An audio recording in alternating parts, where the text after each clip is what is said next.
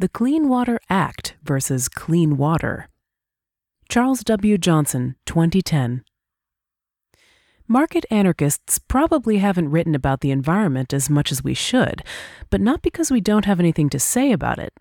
When we do address environmental issues specifically, one of the things that I think market anarchists really have contributed to the discussion are some key points about how ex-ante environmental laws intended to curb pollution and other forms of environmental damage make some superficial reforms, but at the expense of creating a legal framework for big polluters to immunize themselves from responsibility for the damage they continue to cause to people's health and homes, or to the natural resources that people use from day to day. And also, how legislative environmentalism in general tends to crowd out freed market methods for punishing polluters and rewarding sustainable modes of production. Footnote. For example, see Kevin A. Carson, Monbiot, One Step Back. Mutualist blog, Free Market Anti-Capitalism. No publisher, January 1st, 2006. Mutualist.blogspot.com. Kevin A. Carson, Fred Foldberry on Green Taxes. Mutualist blog, Free Market Anti-Capitalism. No publisher, February 22, 2005. Mutualist.blogspot.com. Charles W. Johnson, Left Libertarian Engagement. Rad Geek People's Daily. No publisher, November 25, 2008. radgeek.com. For a perfect illustration of how legislative environmentalism is actively hurting environmental action, check out this short item in the Dispatches section of the May 2010 Atlantic. The story is about toxic mine runoff in Colorado and describes how statist anti-pollution laws are stopping small, local environmental groups from actually taking direct, simple steps toward containing the lethal pollution that is constantly running into their communities' rivers.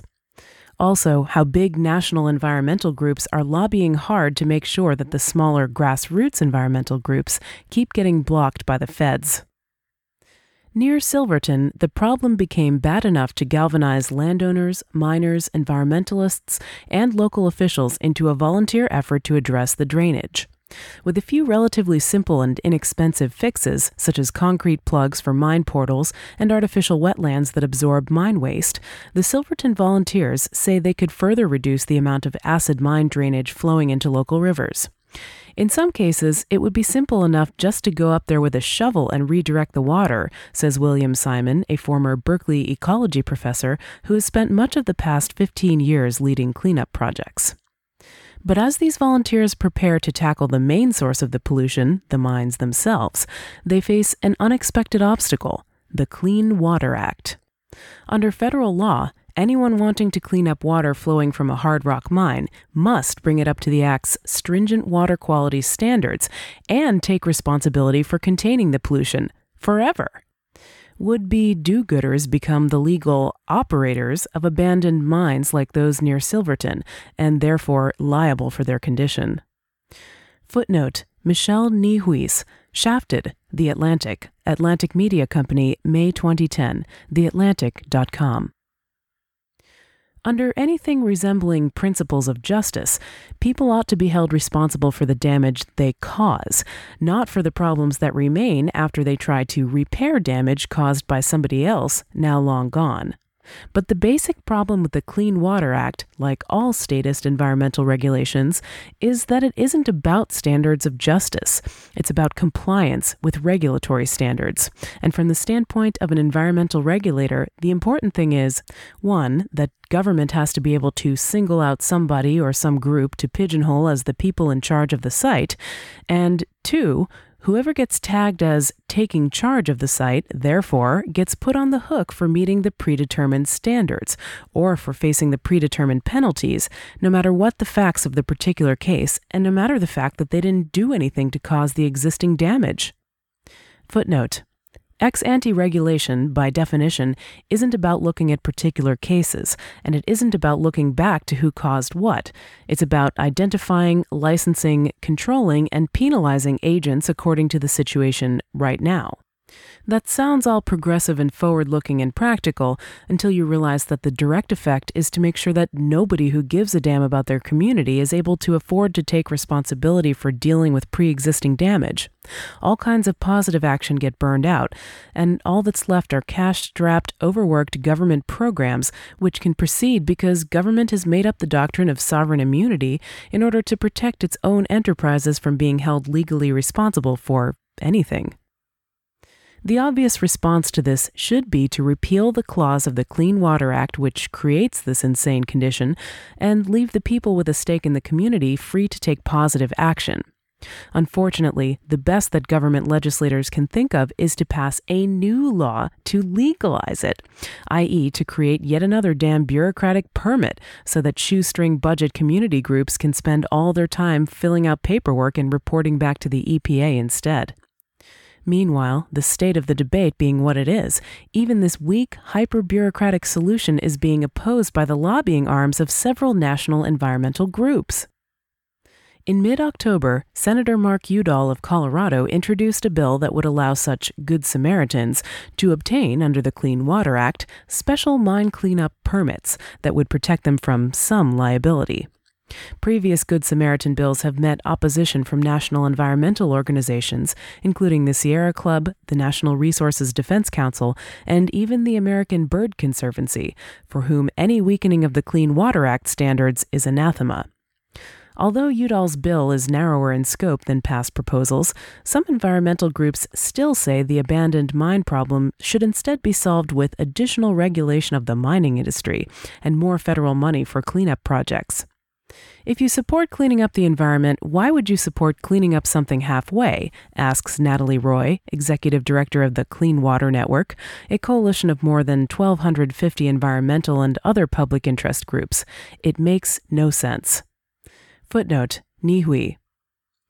All of which perfectly illustrates two of the points that I keep trying to make about anarchy and practicality. Statists constantly tell us that, nice as airy-fairy anarchist theory may be, we have to deal with the real world.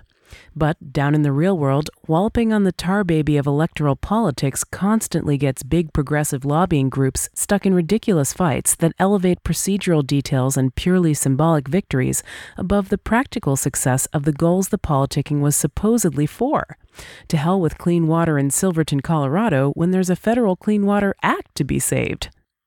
And secondly, how governmental politics systematically destroys any opportunity for progress on the margin. Where positive direct action by people in the community could save a river from lethal toxins tomorrow if government would just get its guns out of their faces, government action takes years to pass, years to implement, and never addresses anything until it's just about ready to address everything.